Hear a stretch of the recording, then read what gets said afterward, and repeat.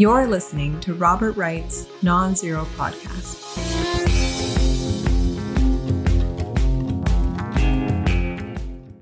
Hi, Mickey. Hey, Bob. How you doing? Okay, I have a quiz for you. All Who's this righty. person? Who is that person? That is that's a white male. Definitely a white male. Getting clearer for you? Still a white male. How about if I reveal the He's caption? a shrinking white male. He's getting smaller. There's something wrong, Mickey. He looks a little familiar, actually. Yeah. Who is he? He's disappeared. He's Timothy Geithner, Bob, the man. Oh, he was Secretary of the Treasury once, was he not? Right. Correct. I knew, yeah. And why is he relevant? Because he has lowered... Oh, go ahead. You can say why he's relevant. I have no idea, man. He's lowered our national standards for paying your taxes. He's Secretary of the fucking Treasury, and in his nomination hearings, it was revealed that he didn't pay $34,000 of taxes. And what's worse, the taxes were for 4 years. He didn't pay his payroll tax for 4 years, and 2 years were too old for the statute of limitations. So when he paid the IRS, he didn't pay him those 2 years. He kept those. He pocketed those 2 years and only paid the ones where they could actually prosecute him. And how ridiculous was that? Yet he eventually paid them back when the Obama people made him pay him back. And he was confirmed that he was Secretary of Treasury for 4 years. He was running the IRS and he didn't pay his fucking taxes. Okay, so I was going to ask, I'll wait for you to put your earpiece back in your ear so you can hear what I'm saying. I was going to ask, why are we revisiting this particular part of history? I guess he was in the Obama administration or something, but I fear that you're going to say, now, Bob, the next question is, what news story from this week is that relevant to? Otherwise, I am forced to ask you, why? Well, maybe it was a news story that dropped Friday last week, but the Hunter Biden misdemeanor plea for his back taxes, his not paying taxes, was more in taxes, but it doesn't bother me. We misdemeanor for not paying taxes. I think this mayor of Chicago, Harold Washington, didn't even file taxes for many years. It's just taxes aren't such a big deal. Documents aren't such a big deal. Trump is a documents case. Misdemeanors all around. That's my solution to all our nation's problems. Just everyone. Hunter pleads to a misdemeanor. Trump pleads to a misdemeanor. Put that behind it. Let Trump stop capitalizing on his prosecution. Let DeSantis beat him. Everything's fine with the world.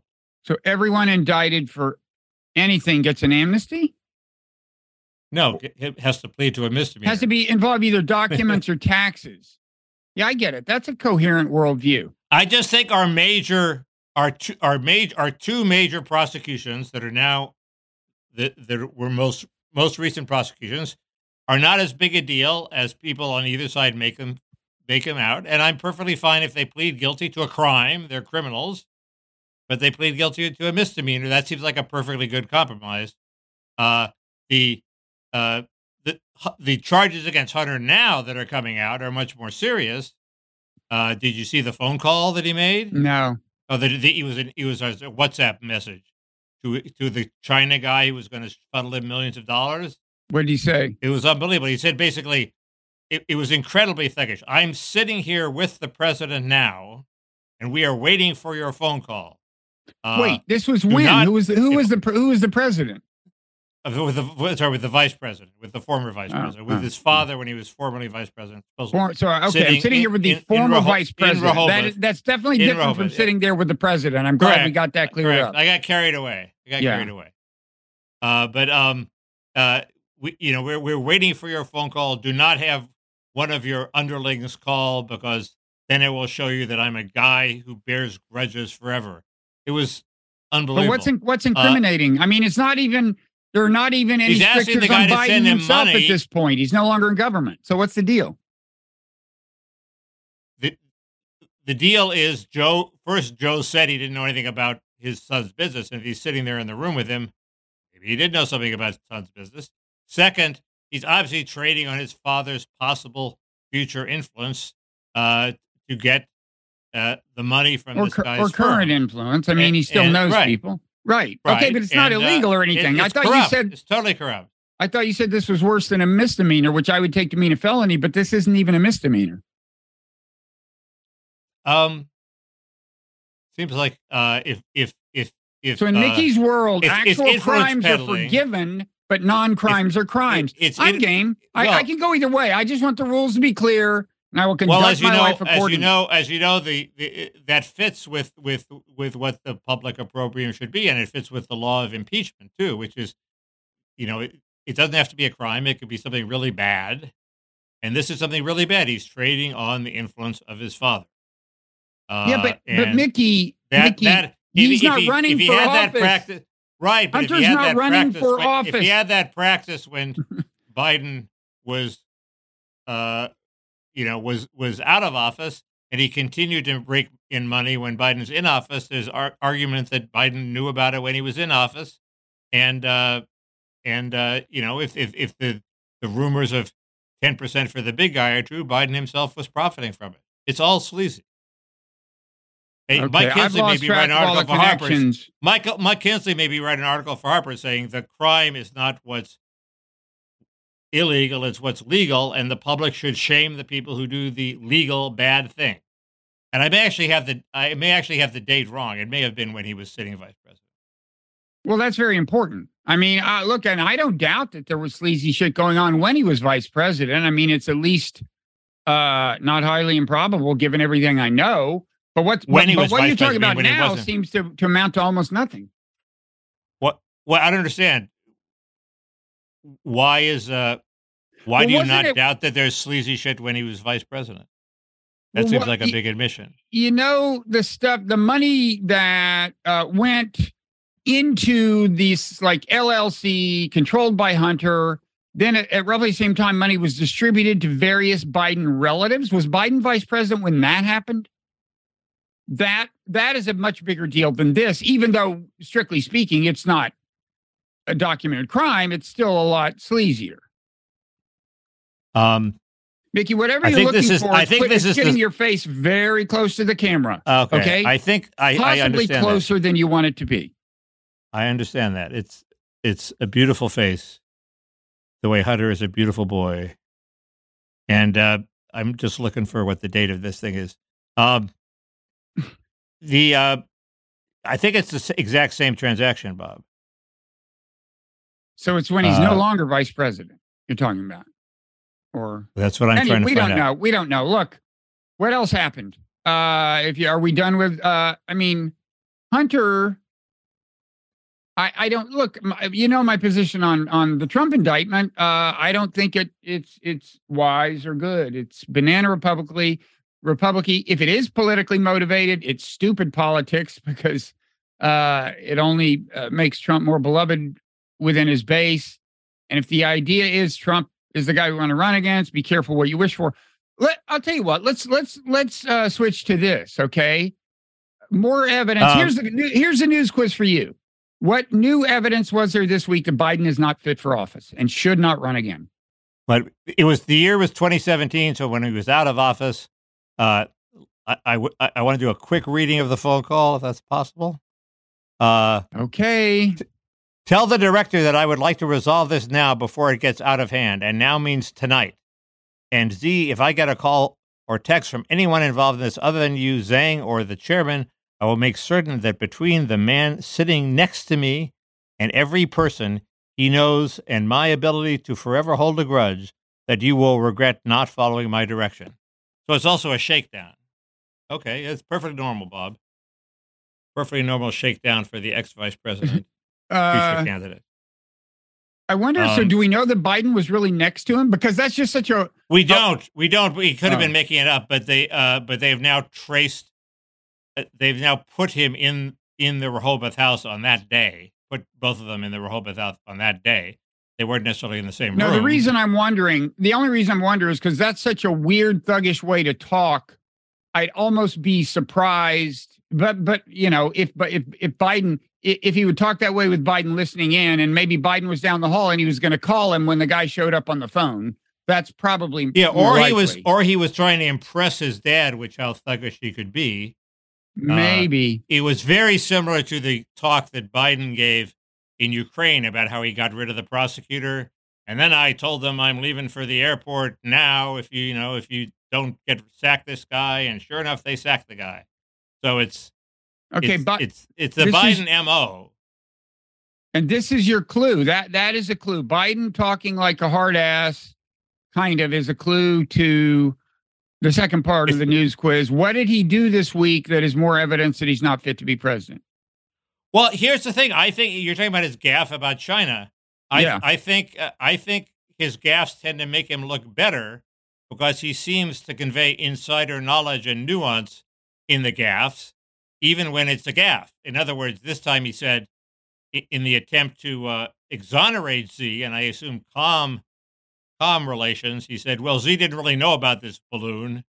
And either that's valuable inside information. It's nice to know that Biden knows the difference between the president of China knowing and not knowing, or else it is purposeful disinformation designed to exonerate Z. Either way, it works for his favor. People, then he took it all away. Mickey, took it all away by calling him a dictator. Okay, good. Let's tell people what happened, just in case they didn't read everything you read this. I was getting there. You keep interrupting. That was what slowed you down. So he was at one defense of him. So first of all, let's set the total stage, okay?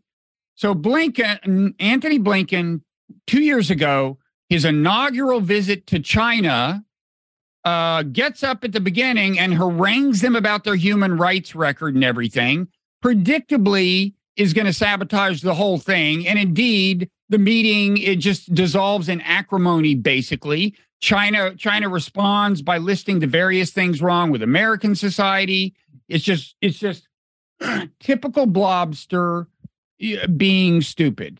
And so then now Blinken finally, after the balloon shoot down and everything, is going to China again. And I even wrote a week before in the Non-Zero newsletter, let's see if he's learned his lesson and he'll shut the hell up about China's human rights record. You can talk about it if you want, but there's no point going over there expecting anything constructive to happen if that's what you're going to do. So he's a good boy. And in fact, at the end, he says, we reiterate one China policy. We don't favor Taiwan independence, which has been our policy forever, even though some people got upset about him saying that. And then, okay, things are looking a little better. And then immediately the headline is Biden calls Xi a dictator and some China spokesman goes berserk. Now, the defense of Biden that some people are launching is that, well, it was a fundraiser. He thought it was maybe off the record. No. Ever since, and Biden is well aware, or at least once was, of Obama's famous screw up where he thought, and this is like 2008, I think, he thought he was, it was just a fundraiser. It was just donors. And he said that thing about how people in red states bitterly cling to their guns and religion. Very memorable screw up. Established once and for all in the digital age, there is no such thing as a private meeting involving more than three people. And reestablished when Mitt Romney said his thing about the 49% or the 42% who pay taxes, and it was overheard at a fundraiser, and that killed his campaign. That was the David Corn story. Yeah, right. But that was 4 years later, right? I said reinforced 4 years later. Yeah. Okay. And so there's no excuse that Biden just thought, who knows, just because I'm in a room full of people with smartphones, why would this ever get out? And it's just, I'm sorry, this is serious. And of course you say that and these people go, oh, you're kowtowing to China and so on. Look, we call it diplomacy. And the U.S. used to be good at it. And it's, but anyway, Biden, I don't think the Biden of 20 years ago does this, but, well, he was always a loose cannon, but I just think it's worse. It's more evidence. Get him off stage. If the Democrats care about their country, their party, the world, anything, they'll find a way to push him off stage. People misspeak all the time. Biden's red line comment about Syria was much more serious, and he wasn't ushered off stage. Wait, which comment was that? Where he said that if the head of Syria, Assad, whatever his name is, Assad, Was it if he uses chemical weapons that would be a red line or You something? mean Obama? Obama, yes, right. And he said yeah. Biden. And okay, Obama, and the red line was crossed, and Obama decided not to do anything. He should never have said it in the first place, as people pointed out at the time. Yeah, but I think that was at least intentional. I mean, that was just classic blob idiocy. That was just stupid policy. I don't think that was that an improvisation? I think he sort of had it in his head and sort of went over the line, I believe. I mean, the other thing he said is Assad must go. That was super stupid. They were both stupid. I mean, the one is an invitation for a false flag attack, which, by the way, we're doing again with... It was also an invitation for all these people to risk their lives and revolt against Assad, and they were all killed. Terrible thing to say. Well, he should have said. He said if you're starting an armed revolution against Assad, don't count on our help. We're with you, but don't count on our help. We're not going to save you. I mean, the red line line was an invitation for a false flag, and there's, I think, another one of those brewing in Ukraine around the nuclear plant. I think Lindsey Graham and somebody else are writing some letter saying that. I mean, Zelensky started talking about how Russia is going to sabotage the nuclear plant, and they wrote some letter that I think would amount to, if taken seriously, encouragement for false flag attack that would be, an attack that would be blamed on Russia and an invitation for us to intervene or something. The speaking of which, yeah. Can we give a verdict on Biden? It was a mistake. Okay, it was bad. Another reason why the Democrats might want to usher him off the stage. Mm-hmm. And don't you see how that fits with what we were talking about at the beginning, which is that they are going to use the Hunter Biden 10% for the big guy scandal to usher Biden off the stage. No, I said that before. I said that the general aura of sleaze, that whatever the underlying truth looks like an aura of sleaze, is another reason for him not to be the candidate. But it's also the means by which they're going to make him not the candidate. Oh, in other words, all of a sudden, some of the Democratic U.S. attorneys and some of the Democrats in Congress are going to somehow let leak all sorts of damning evidence on Biden, and the press is somehow all of a sudden going to be interested in it, and all of a sudden Biden's going to be in trouble and announce he's not seeking a second term. And you think this is part of that? This particular evidence that just came out? How did the transcript come out? Oh yeah. I mean, it's from a we buried your lead. whistleblower who is appearing, who gave testimony to the House, I believe, and the Republicans are promoting it, but the New York Times is finally covering it. That quote I read you was from the New York Times. That's a sign. If the mainstream liberal media starts paying close, and you don't see Democrats going around, this whistleblower is a liar. He can't be trusted. They're not saying that. I want to say something about Ukraine, but first let's talk a little about RFK because that's relevant to this. I think we may have reached peak RFK, but tell me what you think about this. I mean, first of all, okay, so this big brouhaha this week. Two kind of Twitter Musk related brouhahas. There's the Zuckerberg Musk cage match, which we can talk about in the parrot room. But there's also the Peter Hotez, the Joe Rogan invitation for Peter Hotez to debate RFK about vaccines. Hotez doesn't want to. He's a virologist and a doctor. And I can't tell how much attention this got, like whether on cable news and so on. But I do have a theory that once RFK really becomes prominent, the first thing that happens is the 20% of the people who've said they support him, when they hear him talk, some of them may be put off by his voice. He has this dystopia, a muscular disease that impairs his voice. And I think that may happen. But also, I think now the official mainstream, like resistance type media, is much more devoted to discrediting him on the vaccine stuff as a result of this latest round of. Well, it was worse than that. It was as if a memo went out suddenly. First, there was a story in the New York Times saying the White House is troubled by or annoyed by RFK Jr.'s campaign. It's a problem for them. And then, as if that was the starting gun, all of a sudden, virtually every news outlet in America started trashing RFK Jr. And this Joe Rogan thing was part of that, but there was much more than that. They were everybody right and left was trashing him. It was about time he got trashed. He was getting too much good publicity, but it was eerily, coincidental.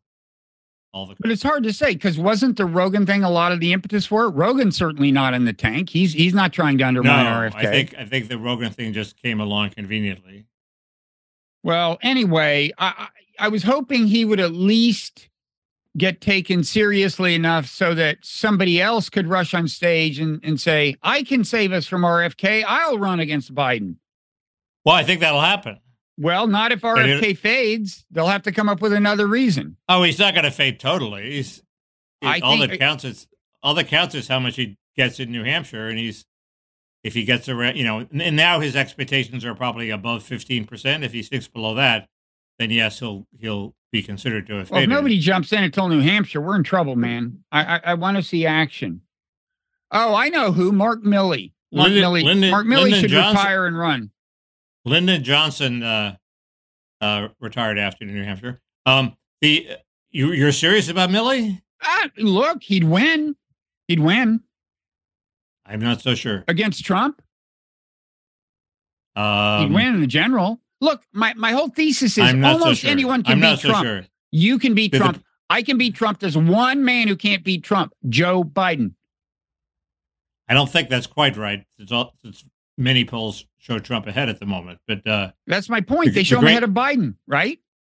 Right. That's what I'm saying. Biden. But I think what I mean, they show Trump being pretty. They show Trump being pretty strong. In other words, my actual position is Biden stands a good chance of losing to Trump, like at least a 40% chance, and very few other mainstream Democrats would stand as high chance. You don't need much to beat Trump. But you can't be an 80-whatever-year-old with incipient dementia. That's a problem. I think a lot of people would lose to Trump. That's my point. But there are Democrats who would beat him. I'm not sure about Mark Milley. I mean, what are the progressive left that comes out to vote for the Democrat? Would they love Mark Milley? He's woke. Right. That's my problem with him. That's your problem. You're not a progressive Democrat. But I'm a swing voter, Bob. Yeah. I'm a crucial swing voter. Mm-hmm. I should move to Waukesha County. I'm such a swing voter. So anyway, what else is there talking? You want to talk about a little Ukraine? There was one interesting thing that was said about Ukraine that I wanted to tell you, but you tell me. Go ahead. Go ahead. This counteroffensive is somewhat Kahutek-like. It is disappointing, and Bill Galston made an interesting point, which is he was saying what is my party line, which is maybe Ukraine will have to accept different borders and negotiate. And if the counteroffensive fails, that's the reality they're going to be facing. But he said, and they want to do it now in case Trump wins. They're going to get a much worse deal after Trump wins. So they want to cut the deal when Biden's president. So better start thinking about it now. He's saying that's how they should be thinking. That's not how they are thinking. Correct.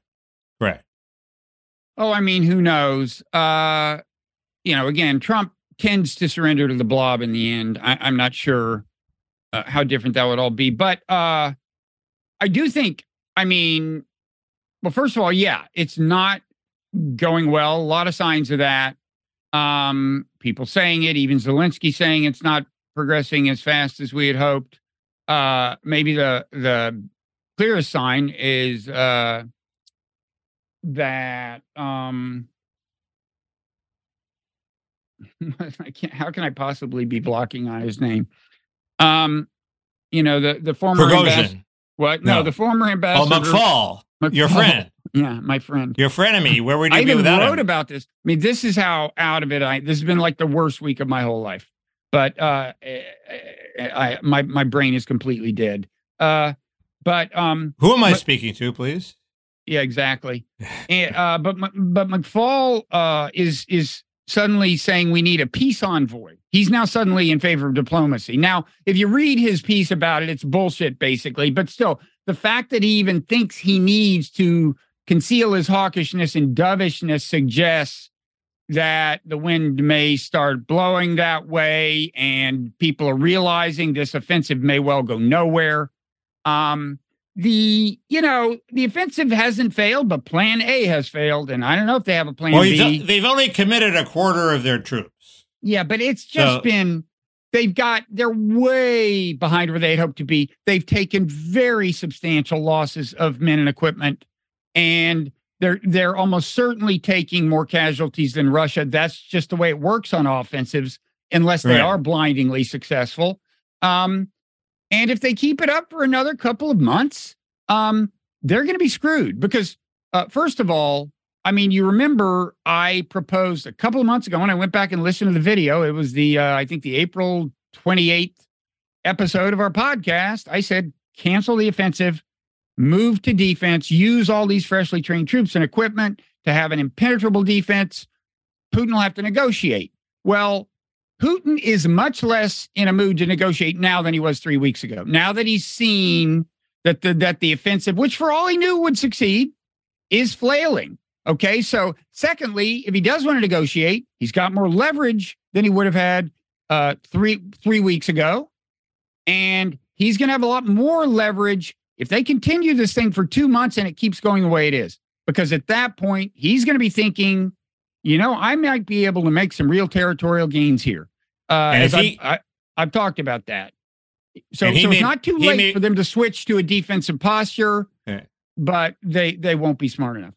And he may want to wait for Trump himself. I mean, you think Trump is going to prosecute the war as vigorously as Biden does through proxy? I don't think so.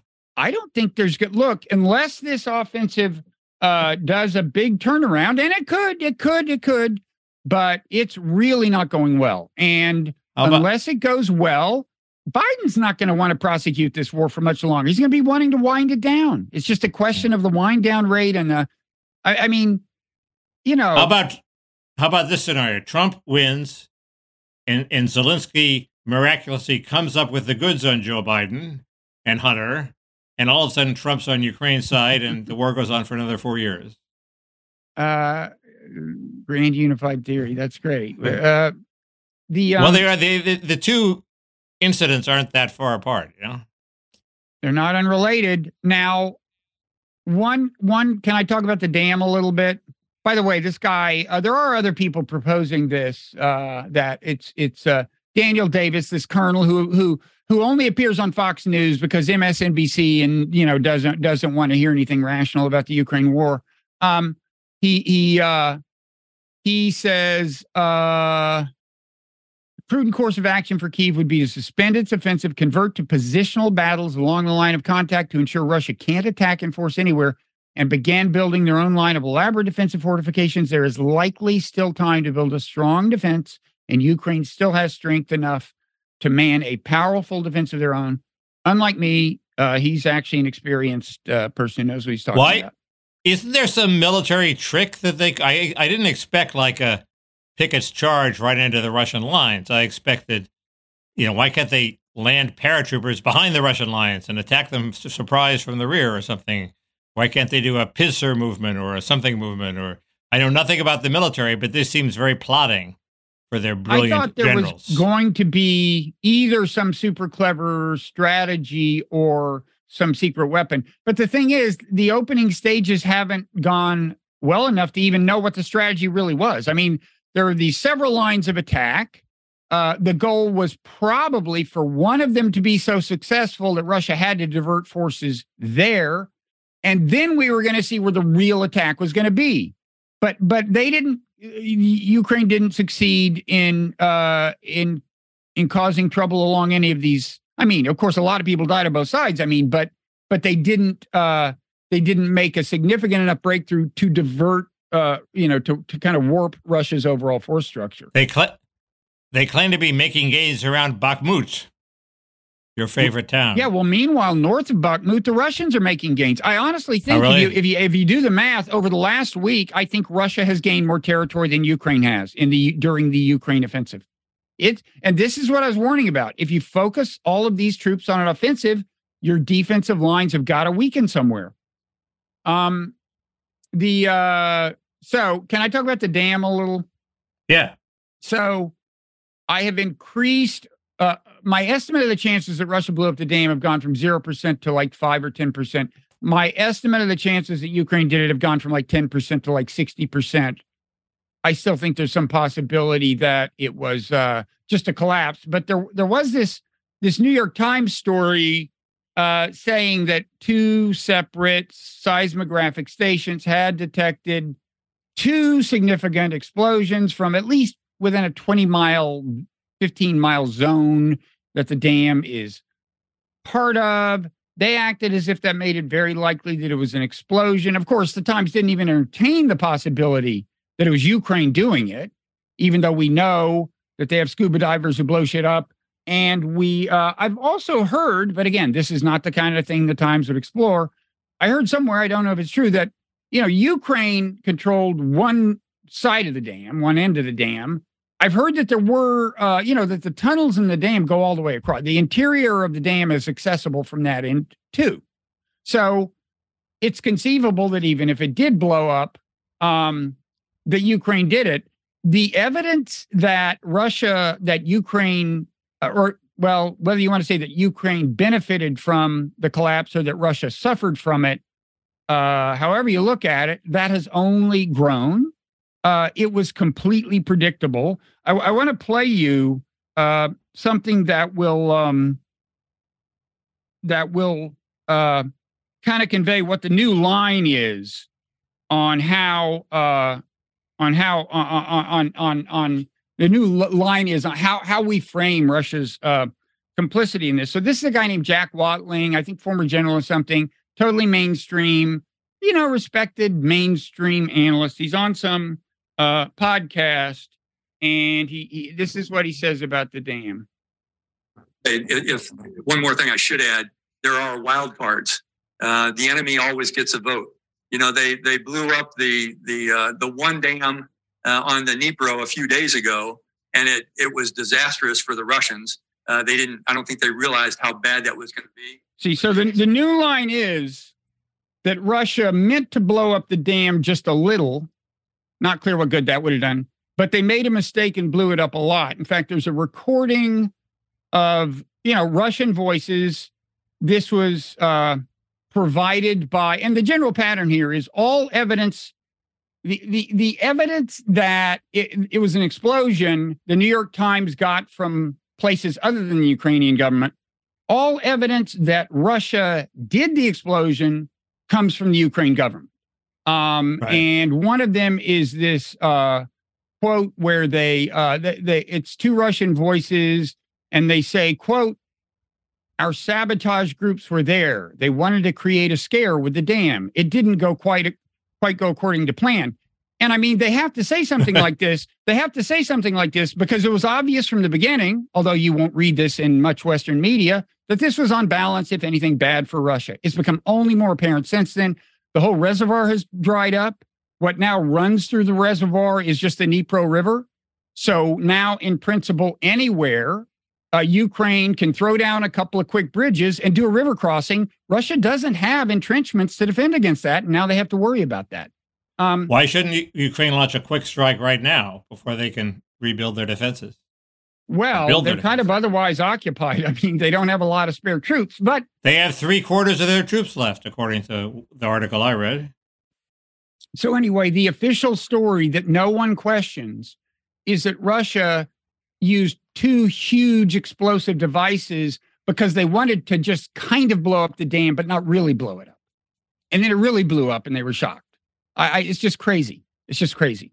And I don't understand how it's just the interior of the dam is sort of a DMZ. It's like no. It's like they have soccer matches there and are friends with the Russians underneath the dam, or what's going on underneath the dam? That's right. They sing Christmas carols on Christmas Eve, like in those trenches in World War I.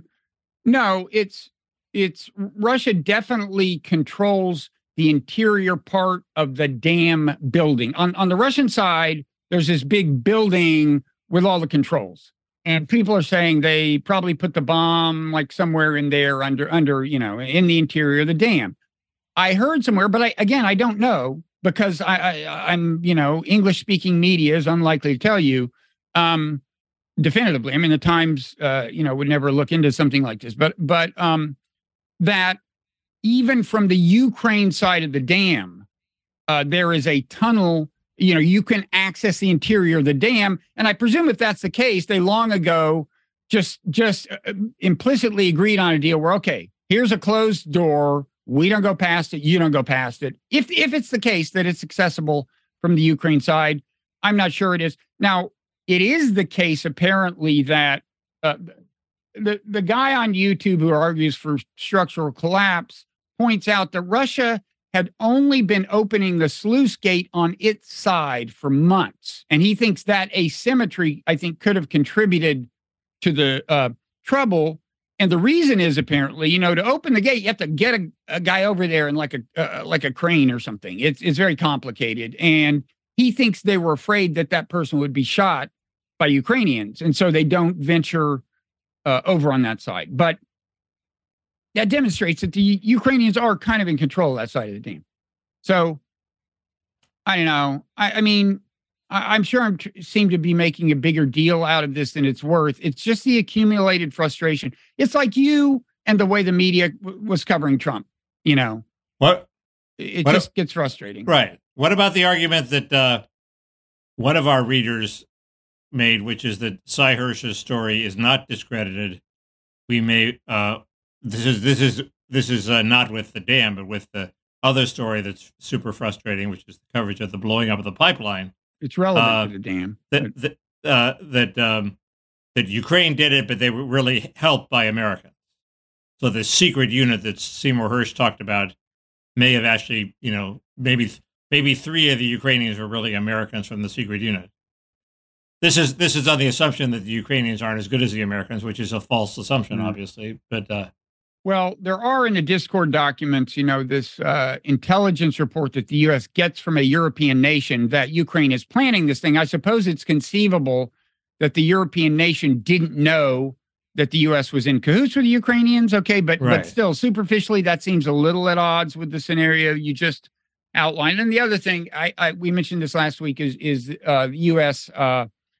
Maybe leaked or something that they warned Ukraine against it. But that could be bullshit, I guess, because I think that's just some kind of leak. I don't think that's in the Discord document. Well, even if we were going to do it, we would probably warn Ukraine against it just for the record, so it would look good. Right? Yeah, I guess. I'm on that one. I'm going with the most parsimonious theory, which is that Ukraine did it and we didn't, but who knows?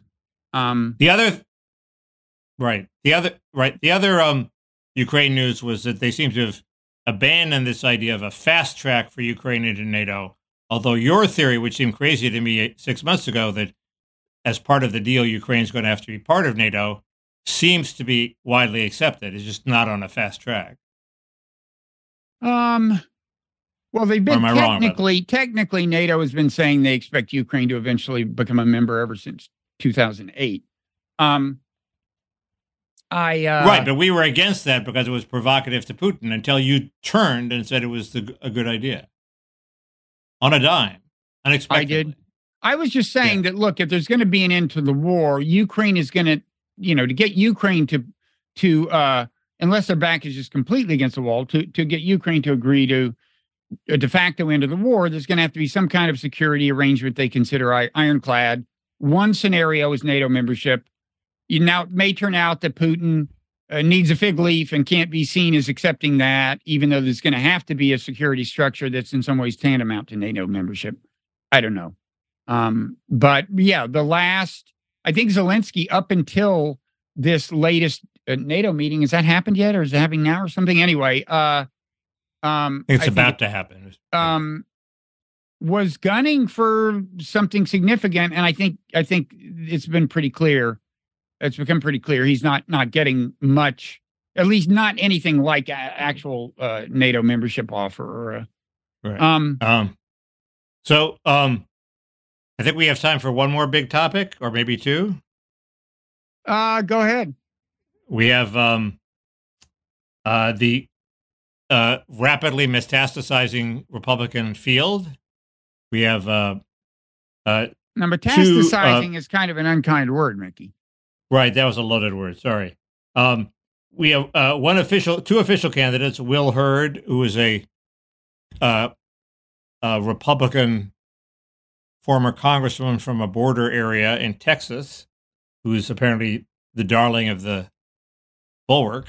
And I think Mayor Suarez of Miami, who nobody could figure out why he's running except he hates Ron DeSantis. Two mentioned people. Yeah, there's a theory, I think, that's his role, is to undermine DeSantis. His role is to say, I know Florida. DeSantis is full of shit. He did a bad job. Bill Scher and Matt Lewis were talking about this on the DMZ podcast. I forget the details. Yeah. Kristi Noem of South Dakota is making noises. She has all sorts of unnecessary ads featuring her attracting jobs and workers to South Dakota. And Senator Scott from Florida, fresh off his tremendous showing, failing to regain the Senate for the Republicans, is thinking about running for president because they all want to be president. And I was accused on Twitter of on this show just advancing unresearched hot takes. Mm-hmm. So here's my unresearched hot take on this. It's good for the DeSantis because if he beats all these other contenders for number 2, he will look stronger. In other words, he now doesn't have to beat Trump before New Hampshire. He doesn't have to beat Trump even in New Hampshire. He just has to do really well. But if he beats all the other pretenders to the Trump challenger, he looks like a big man. And then 4 years from now, he's the guy. Is that it? No, then he can take on Trump. He looks good if he beats all the other little guys who will be gunning for him. They're not going to be gunning for Trump. They want to be the challenger to Trump, so they're gunning for DeSantis. But isn't the fundamental problem that Trump has about 51% of the vote locked up, so they're all screwed in any event? It's dipping to 49 and 48 in some polls, and it's early, and national polls, as everybody says, are not all that useful. What matters is the Iowa and New Hampshire polls. He's still way ahead there, but like 20 points. 20 points is completely, recoverable in New Hampshire and Iowa. I hate that I'm defending the Iowa primary caucuses, that they shouldn't exist. But now they've become crucial for my guy, so I have to pretend that they're a valid Democratic tool. I like the Norman Rockwell part of them, American citizens convening in a diner. What about the part where they don't know the results and never find out? How about also that? Where they designed some app that, you mean that? We're talking the same thing. Yeah, the app. Well, no, I claim they still don't know the results of the Gephardt-Simon race in 1988, although Gephardt partisans tell me I'm full of shit. But well, they didn't have smartphones in Norman Rockwell's era. You can't have everything. Do you want Norman Rockwell's America, or do you want to be able to count votes? Make up your mind. We'll hate that. We'll get back to that smartphone point later. It becomes relevant. But anyway, that's DeSantis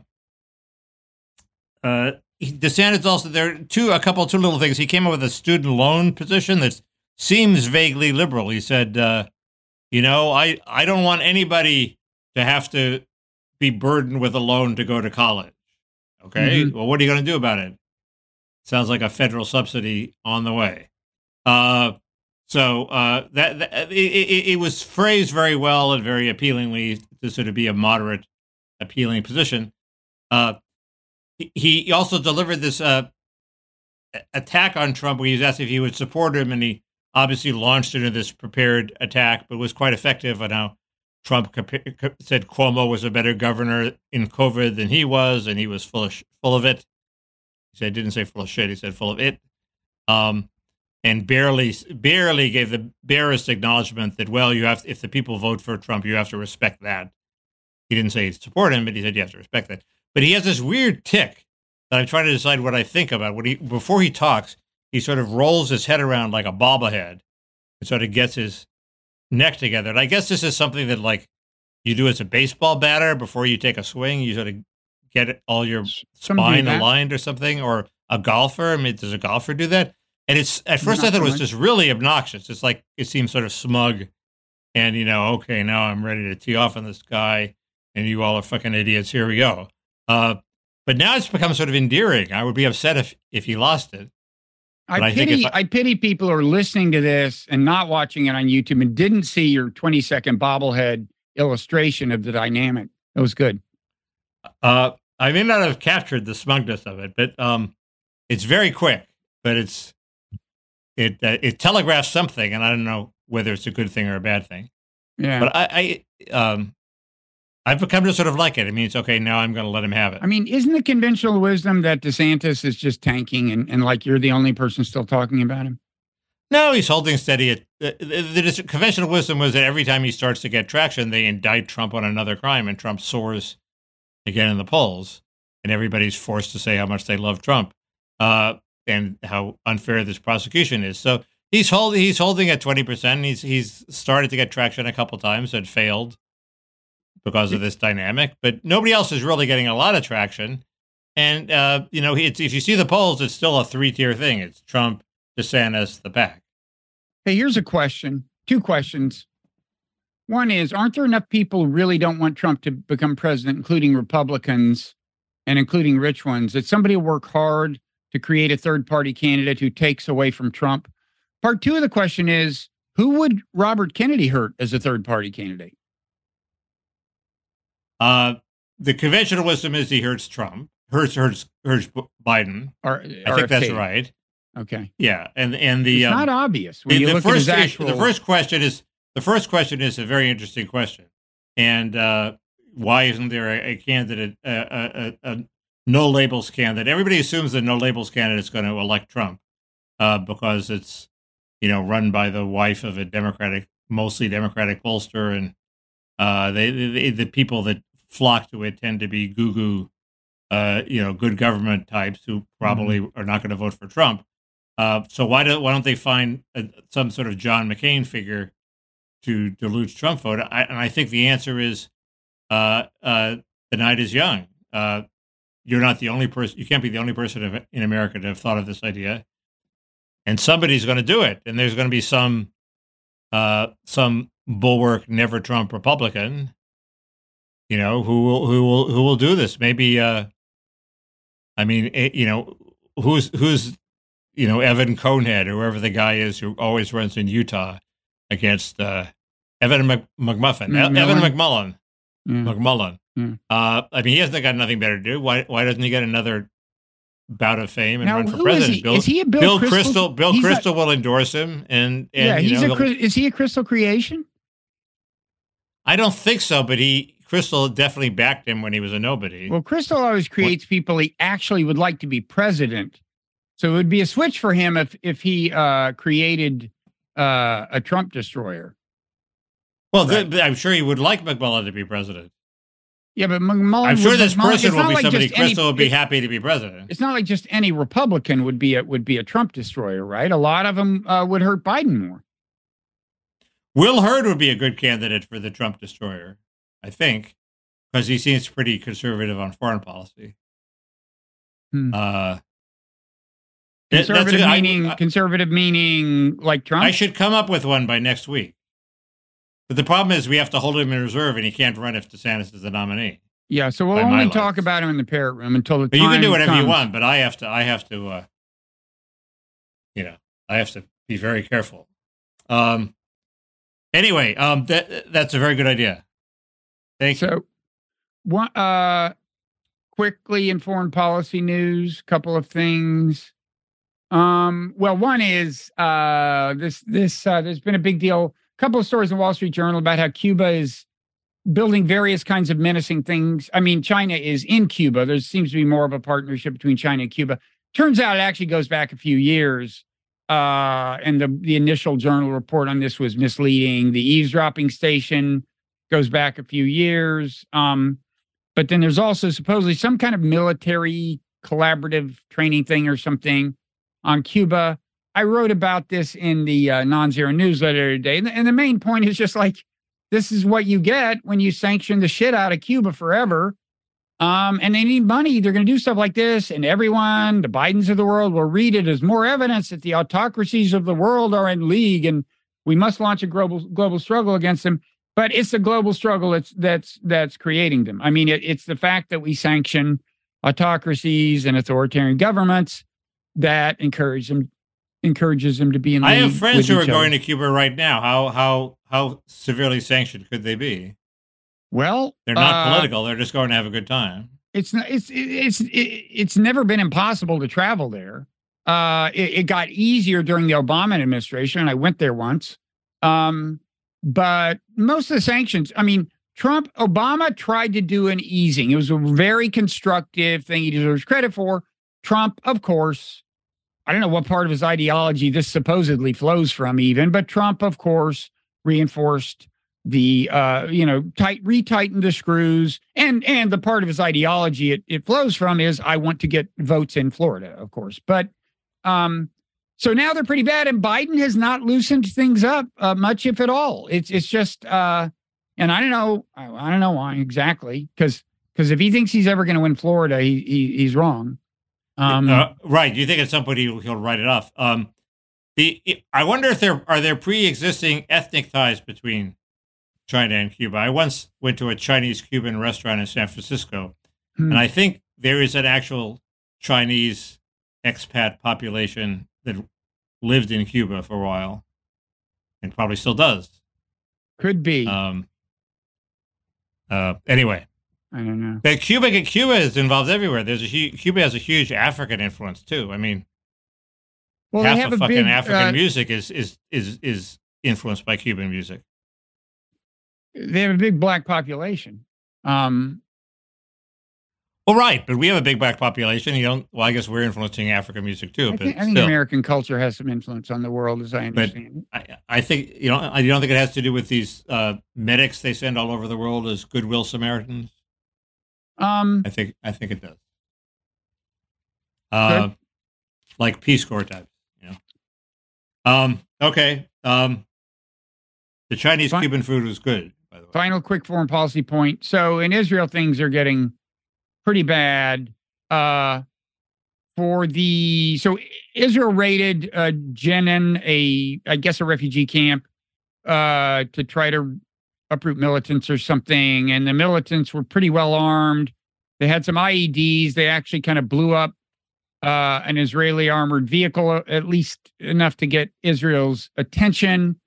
So for the first time in a long time, Israel brought in a helicopter that launched strikes on people on the ground, and they brought in a drone that did. And I just realized that the way things are going in Israel, far-right extremists controlling the government, they just put this far-right lunatic in charge of settlements. And, more and more of the kind of armed Palestinian resistance you would expect in a situation like this. You add that to like the modern digital age, and what this drone made me think of is like, it's just going to get kind of Black Mirror-ish, where these Palestinians, I mean, not tomorrow, but possibly in coming years, are being hunted down by these completely unmanned drones, and Israel has to risk less in the way of life and limb than ever to crack the whip in the West Bank. And they've never had to risk much, of course, because they've got the guns, they've got the soldiers, and they've got the armored vehicles. But it's getting so bad. It's getting so bad. And the unmanned drones will be controlled not by the government, but by individual groups of settlers on the West Bank. Oh, man. See, that's the thing. They can off-the-shelf technology. It's like Uber, but for drones. Look, you can, I mean, in Ukraine, some of the drones that are in use, probably on both sides, but I know Russia, for example, they buy, not armaments from China, apparently, but just these consumer drones that people use to take like aerial shots of their weddings and stuff. And so that's a reconnaissance drone, but they also then equip them with these things that launch, that drop hand grenades. And yeah, settlers can do stuff like that. So it's just horrible. And I think the U.S. government's as complicit as anyone. We've refused to ever steer anyone forcefully toward any kind of settlement. And we had leverage with Israel more than we have now, I think. Didn't use it. Okay. How long have we been talking? Long enough, I think. Not an hour, but close. I mean, as long as we've been talking lately. So we could start our we can start to the parrot room. Our ramp up to the parrot room. Okay. We didn't talk about Alito's trip. Talk about that there, or we can get rid of it now. Where'd you go? The Alito was bashed by ProPublica for taking a flight from Paul Singer. I don't know if you call him an investment banker. He's a Wall Street tycoon who I believe makes sort of threatening plays against the debt of foreign governments or something and wins big. Is he the neocon funder? Yeah, he's also a big pro-immigration guy. He's not the guy you want your Supreme Court justice taking a trip from. That's for sure. And they went on a hunting trip, and there's this picture of them with a fishing trip with these huge, I don't know, trouts or bass or something. And Singer's holding one, and Alito's holding a little smaller one, and like the guide is holding another one. And so Alito wrote a pre-buttal because they sent him questions, and Alito said, this is where the story's going. He wrote a pre-buttal in the Wall Street Journal, which doesn't seem to have gone over very well. And the main thing I'm troubled about is that he should, all these right-wingers going around with tycoons, probably a bad thing. Probably liberals do it too. It's a bad thing when they do it too. The empty seat defense is hilarious. Alito said in his pre-buttal, well, the seat otherwise would have been vacant. So I wasn't really costing Singer or anything. I just jumped into an empty seat. And this was a rationale that Arianna Huffington used to use during about 10 years ago. There was this big kerfuffle of how can you be a big green mocker, a big climate change activist, and take private flights. And Ariana's defense was the plane was going there anyway. And that's actually a good defense if all you're cared about is it was a good defense for her, and it actually worked for her because if all you care about is the emissions, the extra emissions of carrying Arianna Huffington aren't very great. If you cared about graft, on the other hand, it's a very bad defense. And of course, Arianna distinguished herself from Lori David, who was an even bigger green activist who flew her own plane. Who flew her own plane to these events and was a huge climate felon, But so the Alito thing just seems like such a terrible idea in the wake of all the Clarence Thomas stuff, right? I mean, that's just fucking stupid. I'm sorry. These people. This happened. I think this happened before the Clarence Thomas stuff. Oh, it did? Oh, it's only come to light lately? Is that it? I think so. I'm not sure. I think so. It's still like if you're on the Supreme Court, I mean, the thing about it is Paul Singer is such an activist. And, he clearly wants to spend his money to get political things done. And by the way, he launched the Steele dossier, He launched a Steele dossier, and then gave up on it. He's the guy who supposedly caused Mitt Romney to choose Paul Ryan as his vice presidential candidate. Now, there's a disqualifying, act right there. So, you're right. He's absolutely the worst guy you want to take a flight from. I don't know. My father was a judge. He wouldn't even accept. The plaintiff's lawyers offered him to be the speaker at get some award. Judge of the year or something, and he declined it. And he said, "I don't take most valuable player awards." But I mean, there are a lot of judges who are much more punctilious about this stuff than our Supreme Court justices are. Totally. I guess they think they're underpaid, and I guess they are maybe underpaid by current standards. But they're paid enough to live on. They should be careful. Oh, totally. I mean, my father was the same way. He actually had the power for a while. He was involved in the awarding of contracts to restaurants that would serve soldiers in various places, and I was with him at one, and the guy said, "Oh, you don't have to pay for that." They were going to give us a free meal, and he wouldn't take it. Yeah. I think you're allowed to vote, though. Didn't your father not vote? You're allowed to vote, but there used to be this tradition among some people in the military that the division between civilian control and the military was so sacred that military officers should not vote, and my father didn't vote. I bet Mark Milley voted. Milley for prez, man. He's an Eisenhower-like figure, Bob. He isn't. Well, I mean, he's probably, actually, objectively speaking, he's as good a politician. Eisenhower just had the aura from having won World War II, so he didn't. I mean, Eisenhower wasn't a compelling presence. And Milley has the aura from losing Afghanistan, so they're equivalent.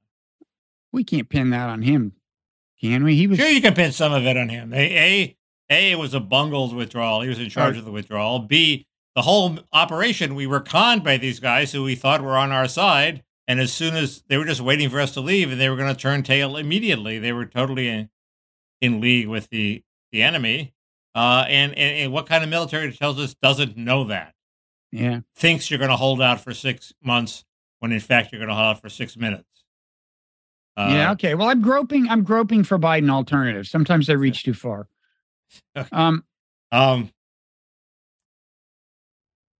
So what are we going to talk about in the pair? You're back to you're back to Ro Khanna. Totally. There was a very interesting conference that I actually got up and watched. There's this. I thought you were going to say you spoke at it, and I thought there must be some mistake. Yeah. Okay. There's this interesting schismatic debate between the old line AEI people who believe in the market and the economy is actually capitalism actually doing a pretty good job for most people, and the Orrin Cass, funded by the left American Compass Institute, which says, no, capitalism isn't working and needs major modifications, but they claim to still be on the right. Mm-hmm. I'm torn. I have loyalties to both camps. And they had a big conference and they fought it out. They had like a cage match, a Musk versus Zuckerberg cage match in Washington. I could talk about that. They actually had some interesting emanations. There's and I want to talk about you're talking about what you're going to talk about in the pair room, right? Right. And the basic question is, if the economy is going so well, why are people so unhappy? That's the basic question. Go ahead, sir. I want to talk about the another aspect of the Musk Zuckerberg cage match, which I think it's safe to say is not going to happen. But what gave rise to it is Instagram is going to start a Twitter clone. So I want to talk about that. Prigozhin, head of the Wagner Group, has gone what some people are calling completely berserk. He said wilder shit than ever this week. Talk about the ill-fated Titanic thing. Right, there's the sub. I don't know. I thought that good. Okay. I don't think we have anything new about affirmative action. It's just going to be abolished any day now. Okay. There's an interesting Janan Ganesh column. He claims that populism in the West is now completely continentalist. It's just become purely a tribal war where you root for Trump the way you root for a soccer team. Now, is he the rehabilitated Canadian Me Too guy? No. He's the finest columnist in the world because he can do the politics and do the literature. Mm-hmm. He's very good. He's a great writer. He seems to... I've disagreed with him a lot lately. There's why I hate EVs, why I'm coming to hate EVs. Okay. We're all going to be driving EVs in 6 years, and I'm not too happy about it. There's I'll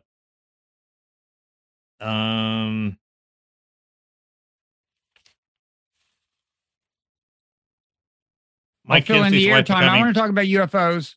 I have something new to say about. Well, okay. Is it new? Mike Kinsley's.